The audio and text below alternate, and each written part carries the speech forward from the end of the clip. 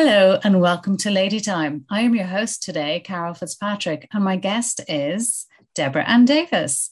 Deborah Ann Davis is a parenting coach, a life coach, an author, former teacher, and a mother. Her job is to help us recognize what we're doing right as a parent and then add some supplemental strategies. She's the author of How to Keep Your Daughter from Slamming the Door and How to Get Your Happy On. Deborah also writes a monthly newsletter called Merry Meddling. And if anyone is interested, you can sign up for free by emailing her at info@deborahanndavis.com. Deborah, you're very welcome.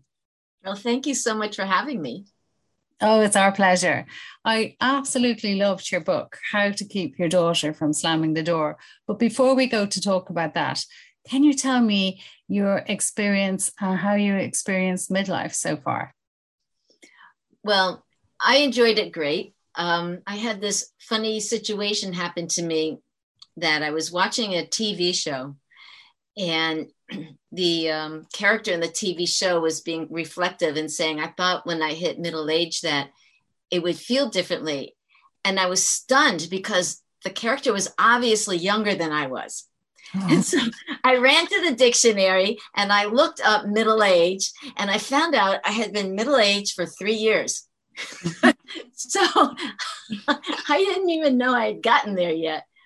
Then the funny thing was when I left middle age, the same thing happened. I did not know that I was technically considered elderly for 3 years until after I was into it. So well, that's not true. You're definitely still in middle age. I think the brackets have moved. Oh, yeah, I hope so, because I look around at people who I think are older than me, and I'm pretty sure they're not. So, yeah. Well, you look amazing. I know our listeners can't see you right now, but you look incredible. Thank you. I'm a happy person. Yeah, that helps, doesn't it? Oh, it makes such a huge difference.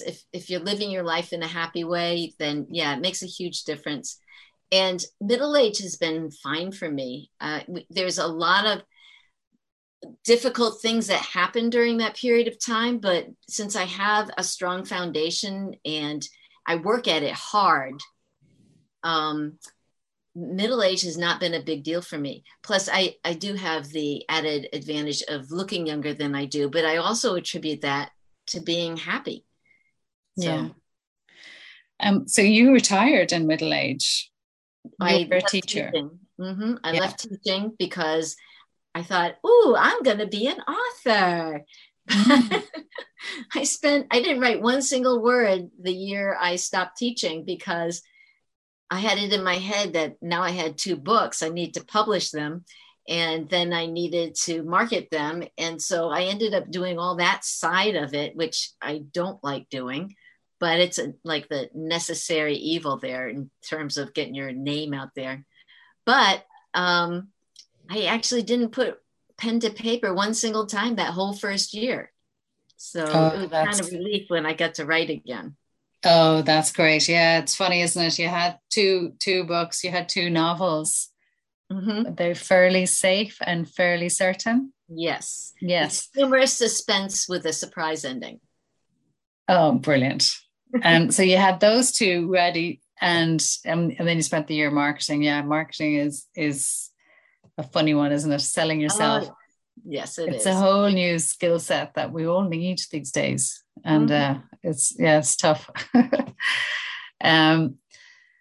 But your other book, the one that I read, How to Get Your Daughter from Slamming the Door, is a very practical and quite in-depth book. You know, it's got a lot of exercises. It's got a lot of your experience as a teacher and your experience as a mom.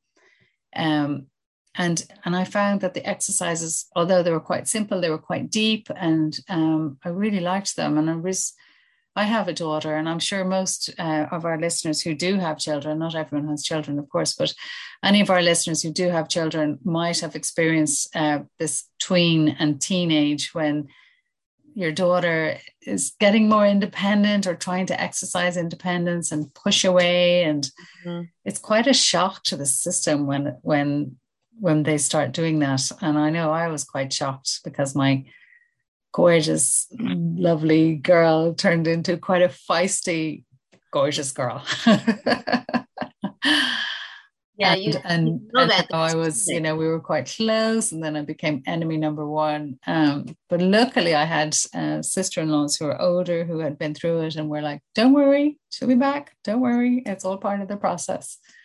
Yes. But I found reading your book, I found it really practical and really helpful with a whole range of issues that come up at this time with the relationship, with, things like going to a dance or a disco, whatever, the socializing, how to help your daughter with difficult situations, we say if they're offered alcohol or drugs when they're too young, and how to make that more, I can't say easier, but an easier a way to say no, rather than just telling your daughter you have to say no. You have to equip them with things to say or funny retorts, or I just thought that was brilliant.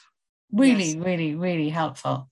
And also to say to them, well, for me, I was, neck deep in high school for decades. So I would say to my daughter, this is what's going to happen. And she'd say, no, that's your school. That's not my school. But she'd come back saying, okay, yeah, it did happen. And then she stopped arguing with me about whether or not stuff was going to happen, because we would have the conversation. So let's just pretend. What would you do in this situation? She'd go, oh, Mom, I would do blah, blah, blah. So even though I was getting attitude, mostly because I was talking about something that was making her uncomfortable, not because I was talking to her. Yes. She liked the fact that I was basically pushing her into a corner where she'd have to say, what would you do? So then she had something that she could do in that situation. Plus for people who weren't able to do dances and things like that at a younger age because of COVID, now they're going at it in an age where I approve of more when they're older, because they're more mature. They have better coping skills. But when my daughter school was first talking about having dances, me, I wasn't a helicopter mom, but I was like a lighthouse mom. The light would come around and I'd be, oh, okay, what's going now? Okay, what's going on, right?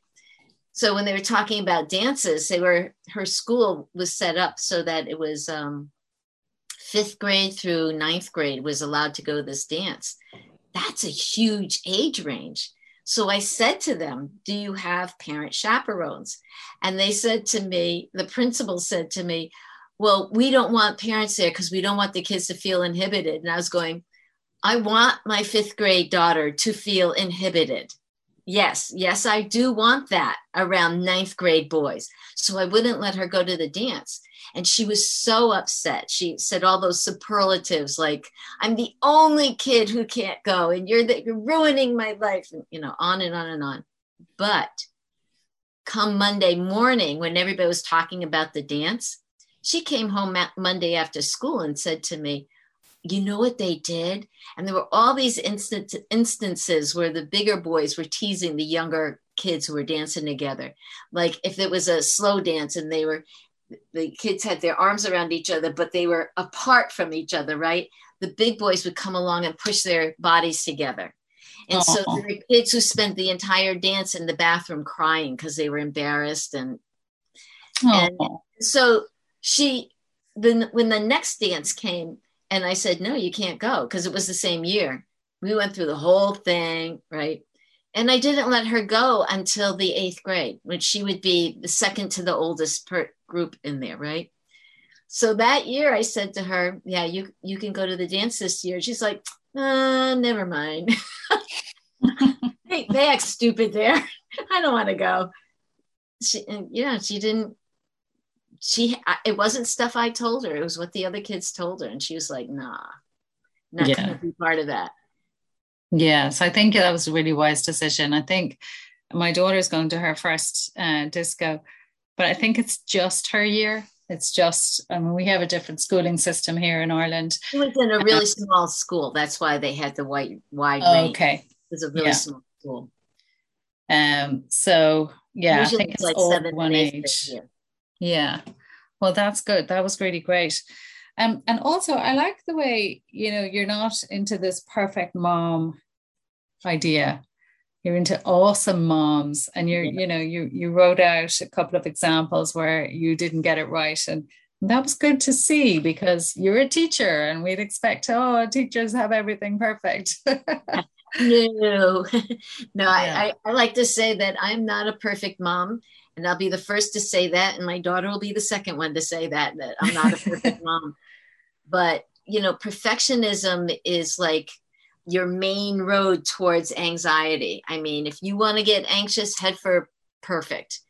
And if you are modeling that in front of your kids, then you're telling them they have to be perfect. And that is so damaging, because to a little child who's not going to, I'm sorry, I shouldn't say little child, because I'm thinking 14, 15-year-olds when I say little child, but for Okay. 14 or 15-year-old or younger or older, if the goal is to be perfect, then what does it mean if you don't reach perfection? Does that mean that your parents don't hold you in as high regard? Does that mean the love from them is conditional and that you have to earn it? And not knowing the answer to that, and they're certainly not going to ask you. So they're all in their heads about that. So not knowing the answer to that creates anxiety and worry and concern, and am I worthy, and even though I got good grades in that class, I don't know how I got those good grades. So what if they figure out that I don't know what I'm doing? And it's like this imposter syndrome that everyone talks about. Our kids Yes. have it. They don't Yeah, think, most kids don't know how they got their grade. They think that's it's by true. the grace of the teacher. They don't know. They can't tell. I believe all kids can't tell why they got an A instead of an A minus, or why they got an A instead of an A plus. They can tell why they got an A instead of a D. But all these little things, why do you get a B plus instead of an A minus? They don't know how that is. For them, it's like a crapshoot. They don't know what they're going to get on the report card. So when the True. report card comes out, they're scared, because that represents this huge possibility that their parents are going to be disappointed in them, and that is never going to be fixed or rectified. So that means that parents will love them less. I mean, Mhm. this is all what goes on in kids' heads.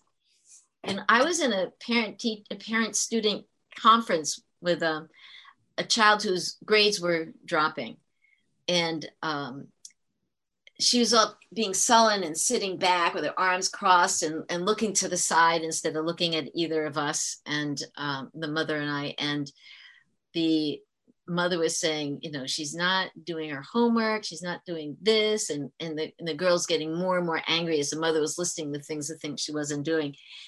And then the mother started her eyes welled up with tears, and the daughter went, "Oh, Mom, seriously." And she was all embarrassed. So I said to the daughter, "Do you know why she's crying?" She goes, "Because she's so mad she can't hold it in." I said, "No, she's crying because she's scared." And the mother's like nodding really hard and going, "Yes," as she's blowing into a tissue. And the girl was shocked. And I said, "Your mother is scared that if she can't figure out how to connect with you, that your life isn't going to be good, and you're not going to be able to do what it is that you want. And she's not going to be able to help you through school, so you'll be able to look back on it and feel proud." And Wow. the girl was so shocked, and the mother's like, "Yes, that's what it is." And the girl actually got up and went around and hugged her mom, got up and walked around the table and hugged her mom. Wow. That So sounds incredible. What a great sometimes, teacher. oh, thank you. I'd say you were a therapist as well as a teacher. Well, the thing is that I understand about, I have this great soapbox I get on called about learning styles, that different people learn different ways. And the majority of people are visual learners, which I am, which is why I was successful in school. And so I teach in a way that accommodates visual learners, because that's what makes sense to me. But when I learned about learning styles, then I understood about auditory learners and kinesthetic learners. So auditory learners process stuff by the sound of it. And that's how they retain things. And that's how they study and learn. And I cannot learn anything in the air. I can't do directions in the air. I can't do numbers in the air. I can't do anything. I can't do it in the air. I have to close my eyes and picture it. I cannot do it.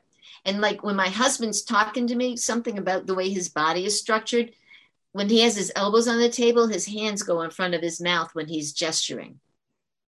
I can't hear what he's saying, even if there's like 3 feet between us. If his hands aren't covering his mouth, I hear it just fine, which I cannot biologically explain that to you. But I do know it has to do with how I process information. And then kinesthetic learners, who you're saying you need to sit and listen, they can sit and listen, but unless they're doing something like diagramming what's going on or doodling in the margin or tapping some kind of rhythm while they're listening to something, they're not going to retain that information. But they're really good at like art classes and music classes and shop and sports and home ec and anything where you're creating with your hands. And ironically, the world loves kinesthetic people. There are IT people and our sculptors and there are elite athletes and everybody we put on pedestals. Those are the kinesthetic people. But the school wants them to sit still. So I used to like doodling when I was listening. So I presume I'm a little bit of both auditory and kinesthetic. Everybody has a combination. Yeah. But see, the thing is, when you have a child who doesn't match the teacher's learning style, they may be struggling in a class and they don't need to be struggling in the class. They're just not retaining the information in a way that makes sense to them. And so there's so many ways that you can get around that. And I put some of that into the book, ways like if you have a kinesthetic learner and an auditory teacher. So like for me as a visual person in college, we had these big, huge auditoriums, right? And yes. And it was the size of an ant at the bottom of in front of the podium or back of the podium, right? I didn't do well in any of those classes because I couldn't see their face.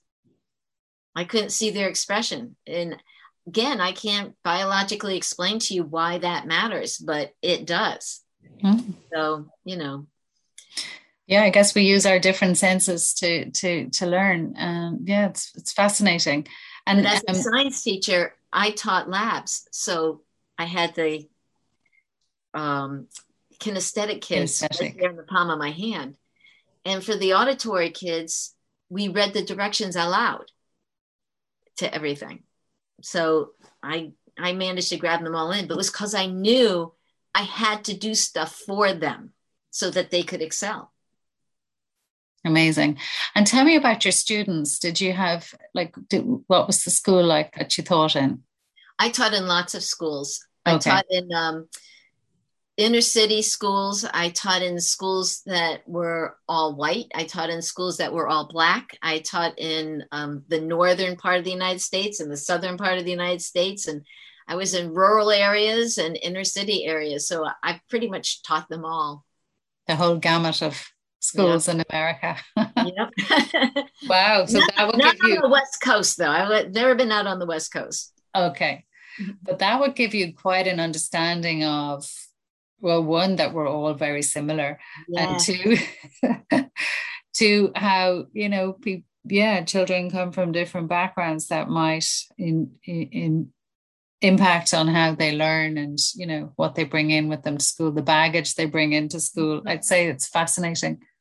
Yeah. When the kids are coming in the door, you have to watch so you can see who's coming in the door, because this group is different than who came in the door yesterday, because different things happen to them and their emotions are different. And you can tell by the way they put their bag down and the way they interact with other people, and do they sit and stare off to the side, or do they engage with other kids? I mean, you can see right in front of you who's going to handle it and who's not going to handle it that day. Oh, your heartstrings must have been pulled all the time. Well, the thing was, I was assessing them as they came in because I wanted them all up here front and center. So if somebody was like on to the side and looking sadder, I was like, hi, how you doing? I love your jacket. Or, I was like reeling them right in. I brought them all right in as close to me as I could emotionally so that they would be all right with going forward. I had the funniest situation happen one time. I had this class, it was the last class of the day. And for whatever happened with the scheduling, out of 22 students, 18 of them were special education students. So they had, I don't know if you use that same phrase in Ireland, but they well, pretty similar. Okay. So they were a great class, but I knew who I had. So when they came in, first of all, it was the last class of the day and it was 2 classes after lunch. So if you guys have fast food lunches like we have here, this is around the time where everyone crashes after that junk food that they just ate in the cafeteria. So that's who I had. I had a mixture of people who are hyper and people who are falling asleep. And I had one boy in there who had anger management issues. And he was on his first year. They were freshmen in high school. No, sophomores. He was on, as a sophomore, he was on his first year of not having a paraprofessional come with him to every class. Because all the other years, he had to have somebody there to intervene if there was a problem. He had difficulty shifting gears. So if we were taking notes and saying, okay, we're going to stop, I'm going to do an activity, he had a hard time with that. That was just what would set him off. And he was a lovely kid. Loved this kid. He was adorable. This is that word. Okay. But anyway, you'll see what I'm going to say in a second. On this one day, I always try to break my classes into thirds. So we do one activity and another activity and another activity. And so on this one day, they were doing stuff out of their book. And I told them, you'll have this much time. And when that finishes, then you're going to go to the second activity and you can finish this stuff for homework. Well, he went and put his book away. And I said, put your book away. It's time to start the next activity. And the kid he was supposed to be working with was going, put your book away. So this kid blew up. Blah, blah, blah. I know it, veins popping out in the whole 9 yards. And I said the boy's name, I'll just say Bob for now. But I said, Bob, you do what I say because I'm the teacher and I'm bigger than you and I'm scary, which I'm like 5 foot and he's bigger than me. And he blinked at me a couple of times and he goes, no, you're not scary. You're adorable. So this is a sophomore boy calling me adorable. I said, I'm not adorable. I'm scary. And the kid in the front row says, no, you're adorable. And the one next to him says, yeah, you're adorable. And the one next to my original student says, yep, you're adorable. So I had this group of sophomore boys going, yep, you're adorable. I was like, and then he was diffused. That was it. He switched over to the next thing without any problem. And such a good story. That's amazing. Well, I can see another book in you on top of these 4 books, and I know you're doing other projects. How to teach teachers or how to get teachers engaged, because you definitely have a lot of skills and experience in that. It's lovely. It's really nice. What would be one of your greatest achievements, Deborah Ann? I feel like I have so many. I mean, the biggest one, it's going to sound so cliche, but my daughter. Yeah. I look back on the first 10 years of her life that I wasted being worried when I didn't have to be. And I regret that I could have enjoyed that more. If someone had just said to me, could you just look at the job you're doing? Your daughter is fantastic. And then I wouldn't have been so worried about it. By the time she hit middle school, I was like, yes, middle school. That's what I teach. I know what to do now. So, but those first 10 years, I was nervous and I didn't have to be. So that's part of what I'm doing now, is trying to help other people understand that you're doing fine. You're doing way better than you think you're doing.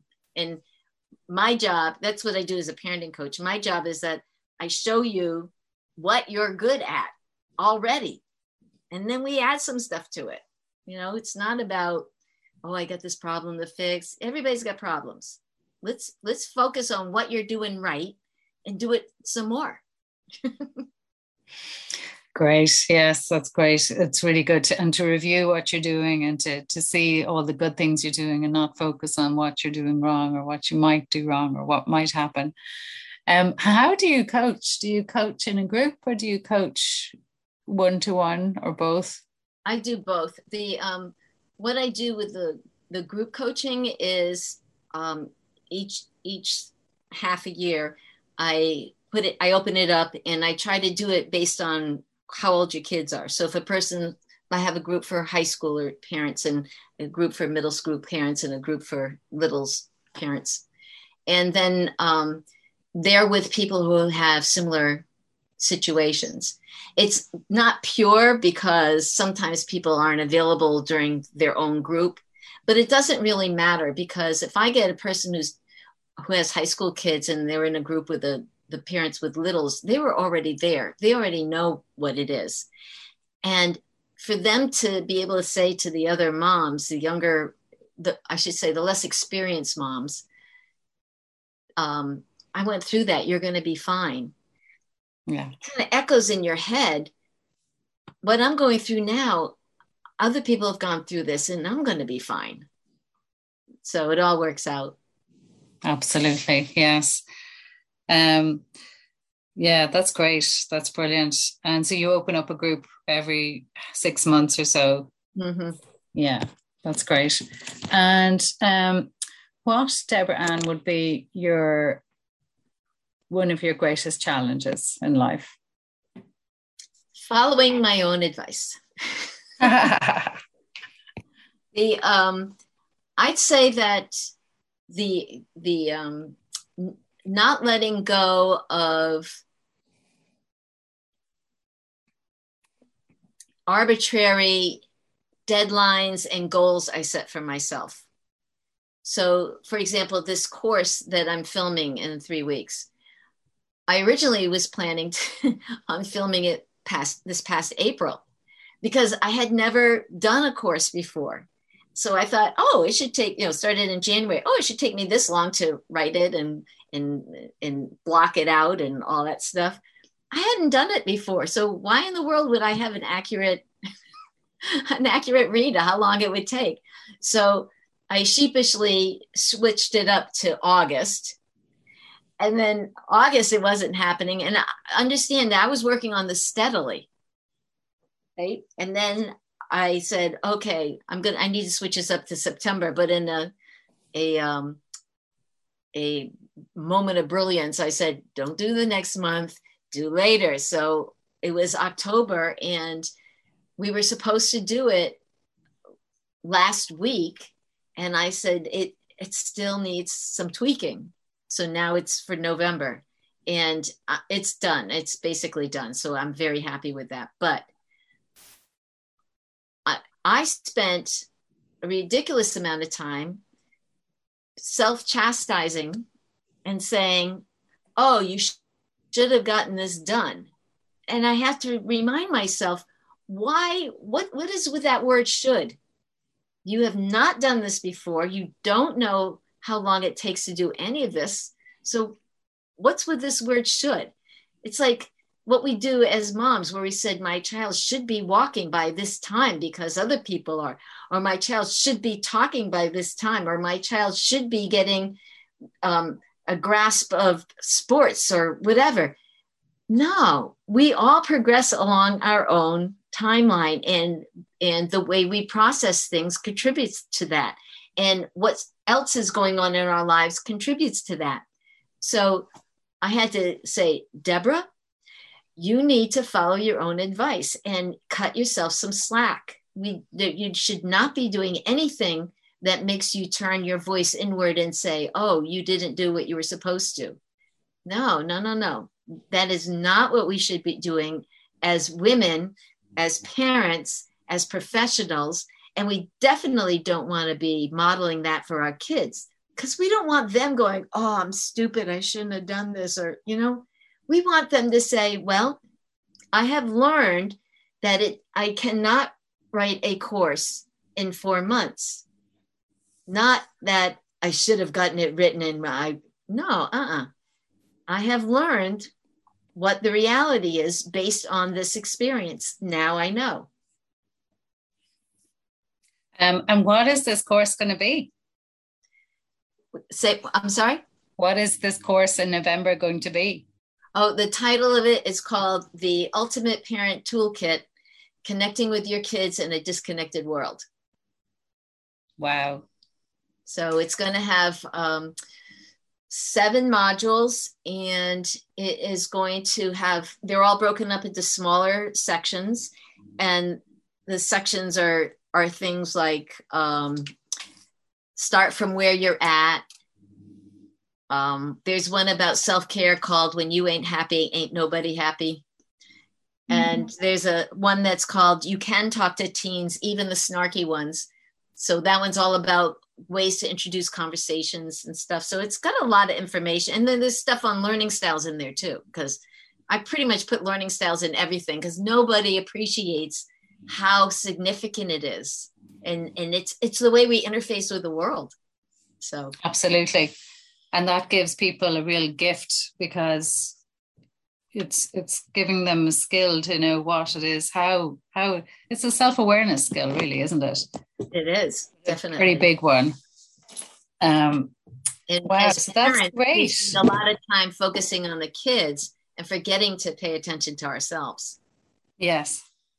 And I know in the book, How to Get Your Daughter from Slamming the Door, I'm sure I've said that, How to Keep Your Daughter from Slamming the Door. There's at least one chapter on self-care and self-love as well. Mm-hmm. And I think that's so important for whatever you're doing in life. And it's a word it's a term that we're using a lot, but actually giving people practical advice on what that means and how to do it every single day, I think is the key to massive change in the world. I agree. And the fact is that you have to do it just a little bit at a time. Yeah. And here's the other thing. So if you want to add a little self-care into your life is fine without it, right? And now you're trying to insert something in there. So you're kind of crowding what's already there. And in order to make that part of your habit, you have to go about the business of making a habit. So you have to put up reminders so you remember to take a bath for yourself once a week, or put it on your calendar or something in a way that will help you do it. But here's the thing. If you start it and then it drops by the wayside, like New Year's resolutions and stuff, you can pick it up again in a month or 2 months, and you've already laid the groundwork.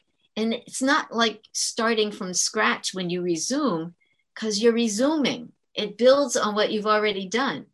So for everybody listening out there, if there's something that you said, I'm going to do this, and you let it go, why don't you just pick it up and start it again today? Just do it for today. Not for the rest of your life, just for today. And then you will be building on what you did before. And then tomorrow, you could do it for tomorrow. But for right now, just do it for today. Something that you let go that you wish you hadn't, and just do it for today. Great advice. Because sometimes implementing a ritual or a regime can feel like a big thing, but actually just doing it today is just today. It's just here and now.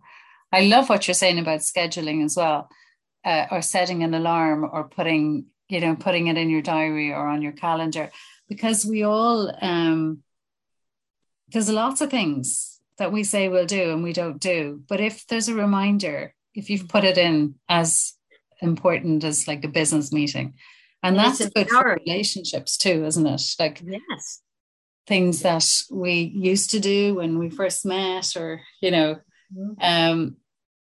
go by the wayside, if you're married for a while. And then it's good to remind yourself, okay, I can schedule in a date, I can schedule in a movie, or, whatever.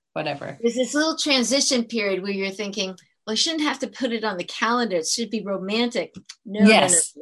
You now have more responsibilities than you did when you first got together, and your you're advancing your job, you've advanced in your age, you advance in your children, right? You're not in the same place you were before.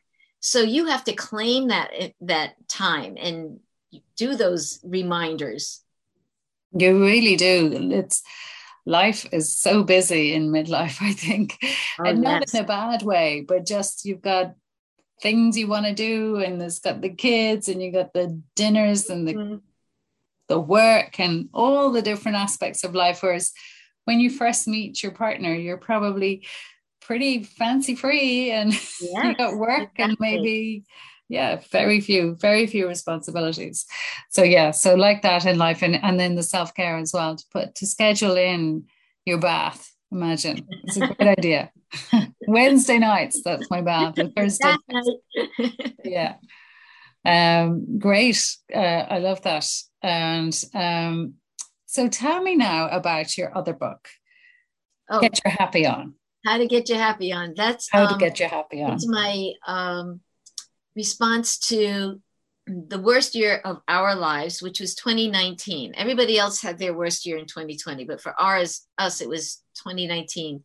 My husband lost the use of his arm, and he was in extreme pain and going to all different kinds of therapies, like different kinds of doctors and chiropractors and massage and cortisone shot. I mean, nothing would do it. And he would walk around cradling his arm and going, oh, oh.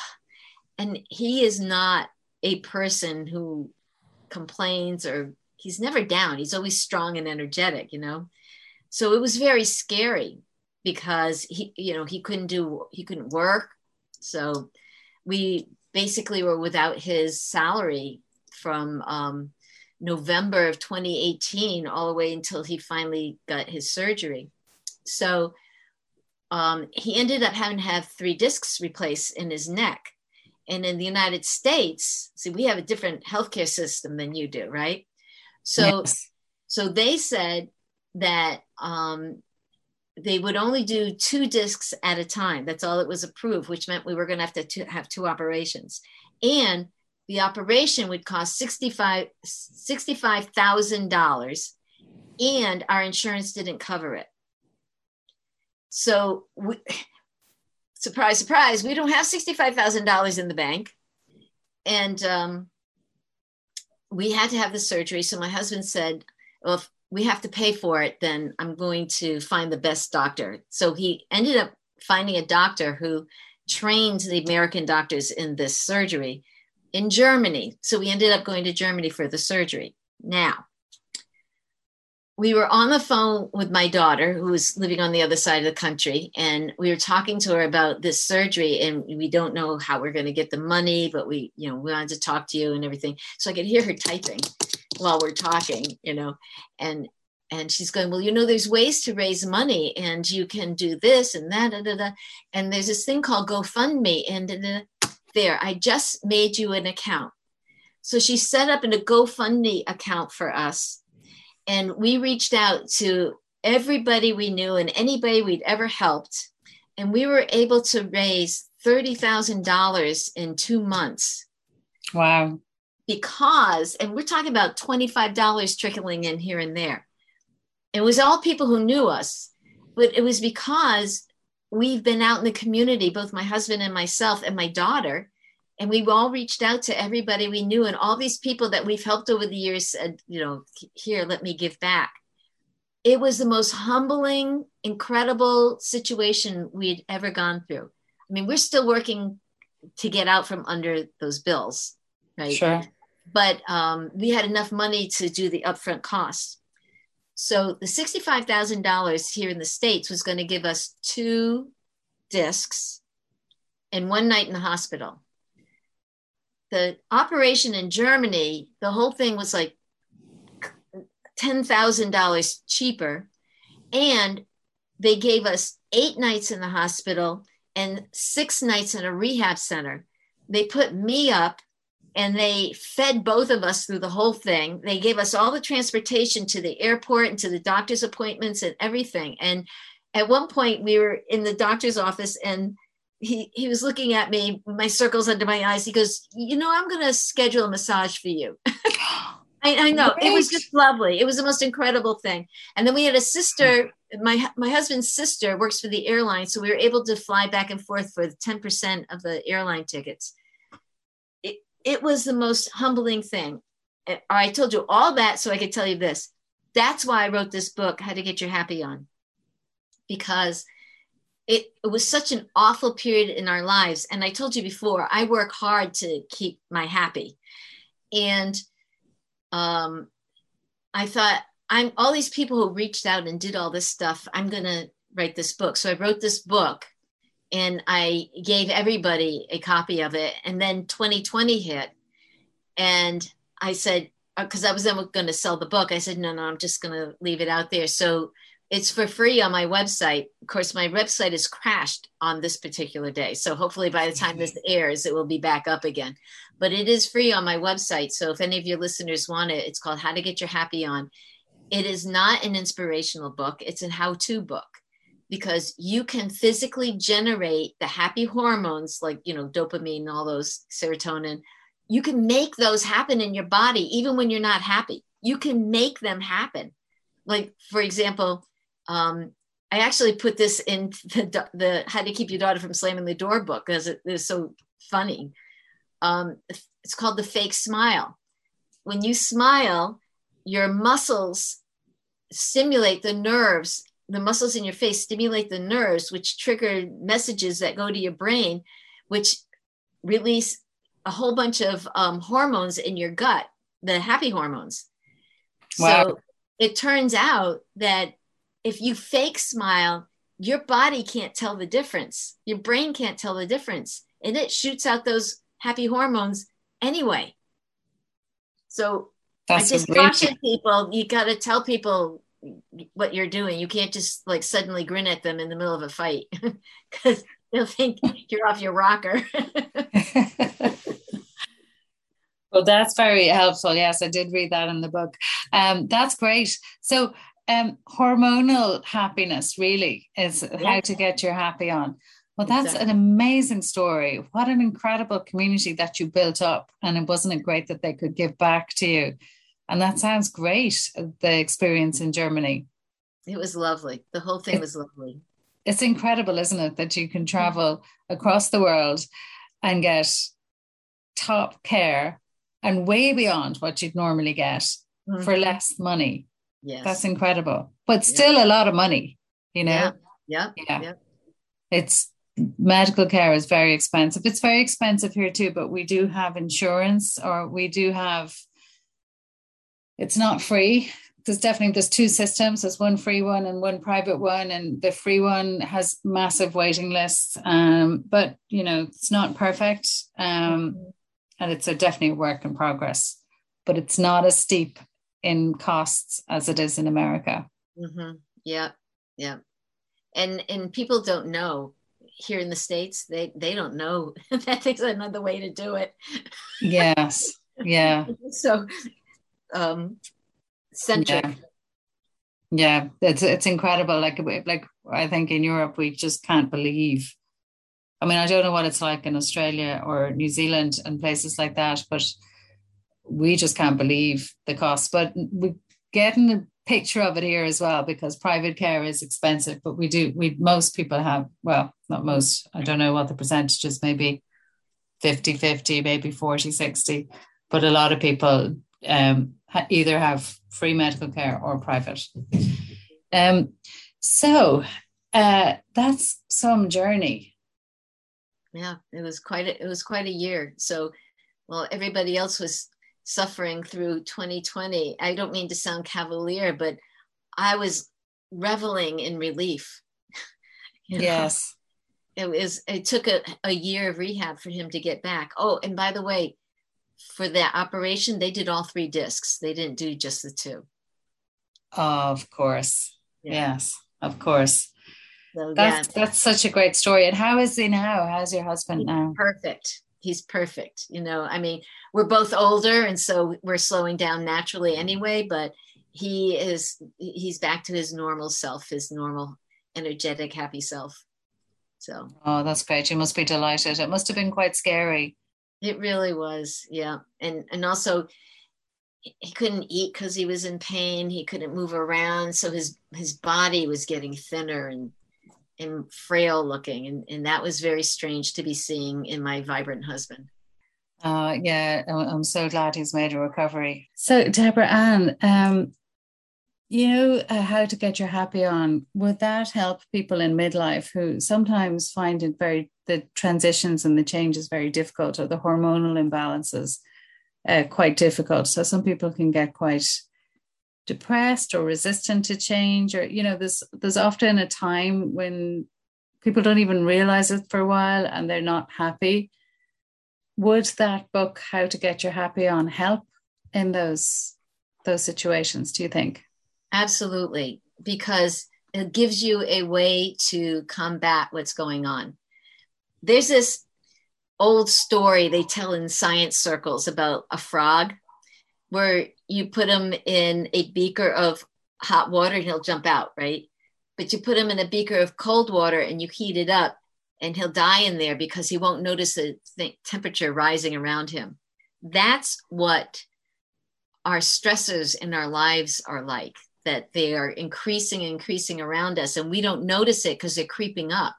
And then all of a sudden we can't move because they're crowding us so much. And that's very distressing.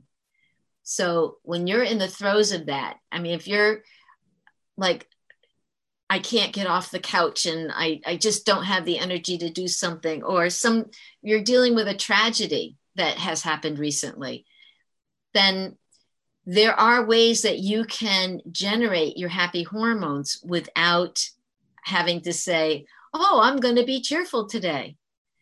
I gave you that one little thing about the fake smile. So, I mean, you just keep grinning and grinning and grinning until the smile itself takes over. But I mean, you grin and stop and grin and stop. But there's other things that you can do. I hate to jump on somebody else's bandwagon, but gratitude journals are all the rage right now. But here's the thing. It's about counting your blessings. And if you take a moment to look at what's good, not I should be feeling happy because all this good stuff's going on in my life. No. Just take a minute to go through and look at what's good. That's it. That's all you have to do. It changes the chemistry in your body. And you don't have to do it until you feel the change. You could just look at one thing and it changes it. And even if that change is too slight for you to detect, doesn't mean it's not there. It is there physically. So you put something next to your bed and you write something good that has happened in your life. I mean, people say, oh, write something good that's happened today. I don't care. I don't care what it could be. The first day your daughter smiled at you, whatever, or the first time you caught a toad. I mean, it does not matter what it is for you, right? Yes. Write them. And those are the things that when you're feeling low, you just read through it until you're tired of reading through it. There's no should in there. You do it any way you want. And it's a resource for when you're feeling low. Another way, thank you. Another way is to volunteer or to donate. That creates happy hormones in your body. Even like they separate it like random acts of kindness, that's a different category, but I'm sorry, there's a lot of overlap there.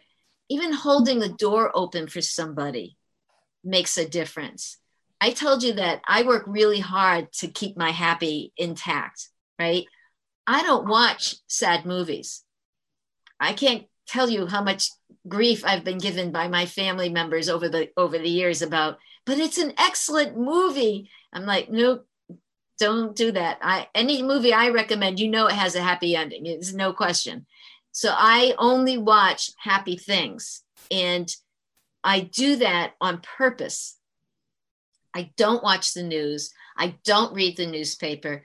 All that stuff going on out there has been going on out there without my contribution. It's not like me reading the news or watching the news is going to change what anybody's doing. So go ahead. You guys do your thing. I'm going to do my thing and stay happy. And then the other thing is, I do this thing where I wait till they have sales at stores, and then they sell these little throw blankets for like $5. So I'll get, 10 of them, and I'll stick them in the back of my car. And every now and then I'll see an unfortunate person on the side of the road with a sign looking for help. I give them a blanket. And here it gets cold. Right now we're heading into our cold season. So that makes me feel good. That releases happy hormones in me. It does it for them, and that's great. That's great. So they're very practical things that you can do, not take huge effort, although finding the sale might take an effort, but really once you get I just have one store. When it comes up, I just go there, Yeah.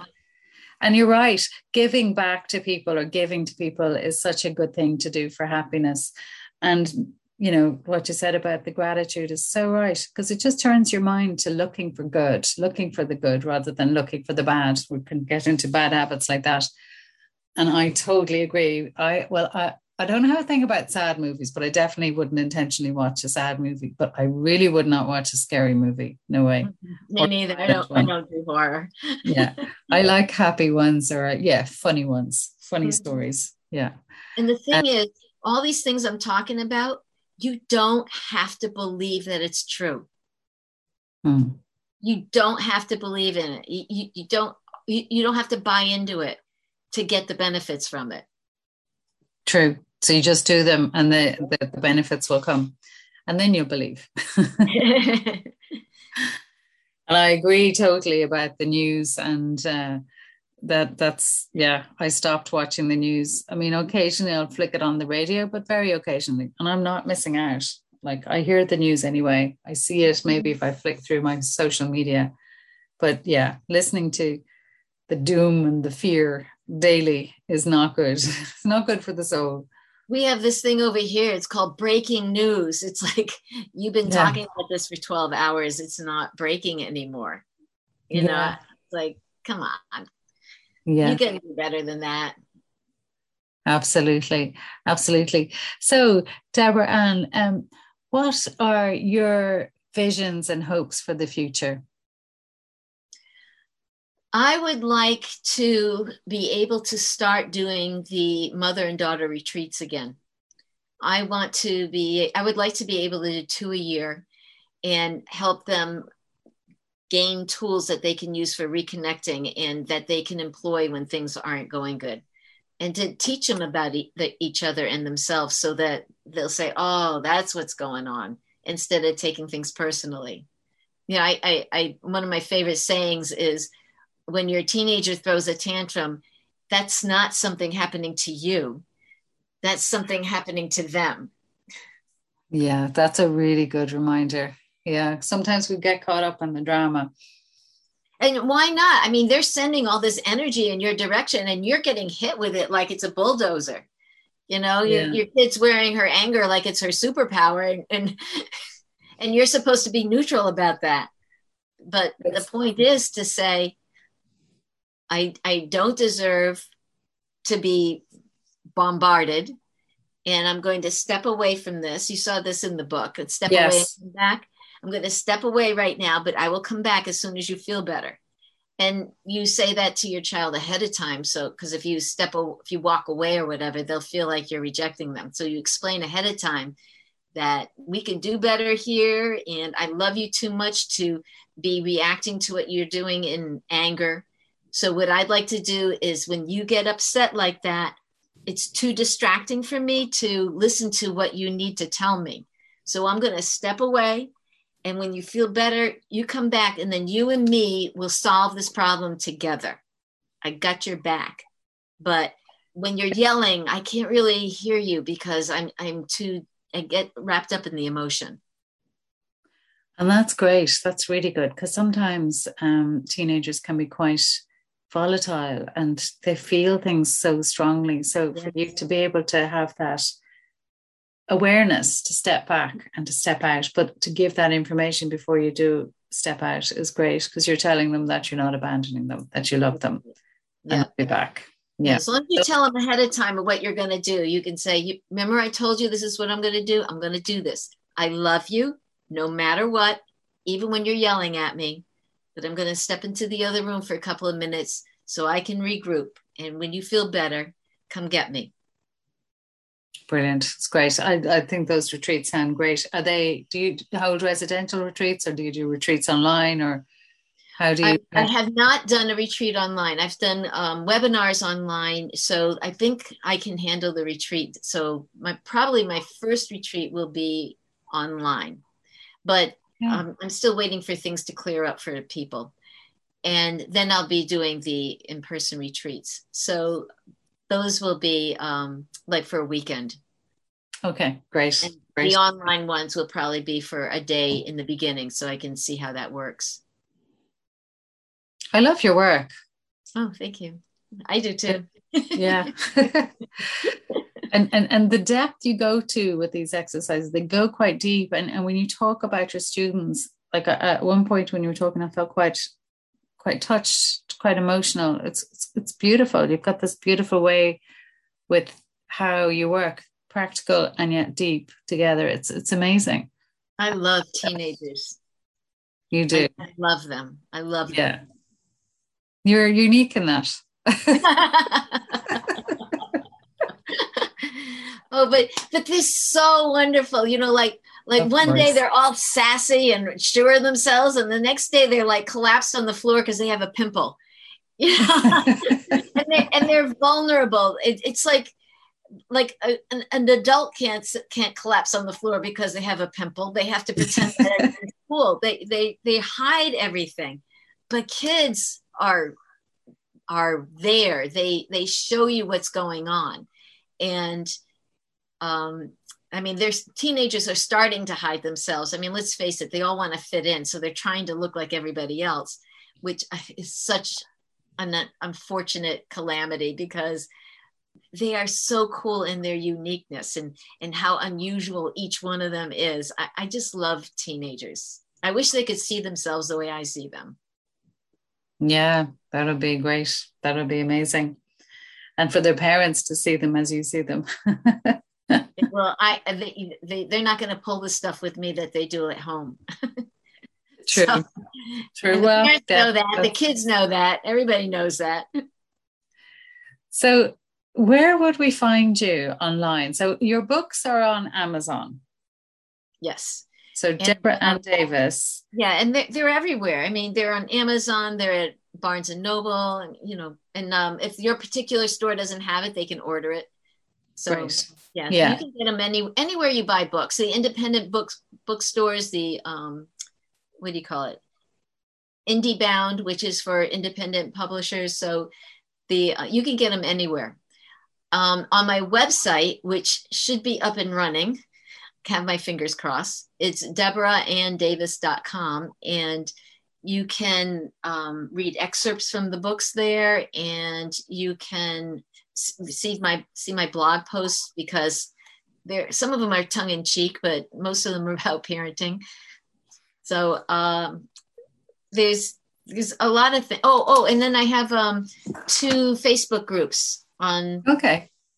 That one's called the Mom Meetup, and the other one's called Life Advice 101. Okay, great. Brilliant. So you're very busy. I am.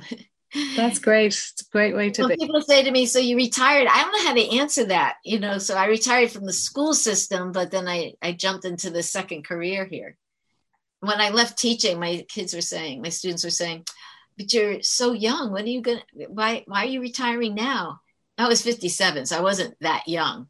But I said, look, at 57, I could have 3 more careers before I'm done. So Absolutely. And why not? Exactly. You had a great career as an author and very proficient in a couple of years. All those books is amazing. And I can't wait to read How to Get Your Happy On.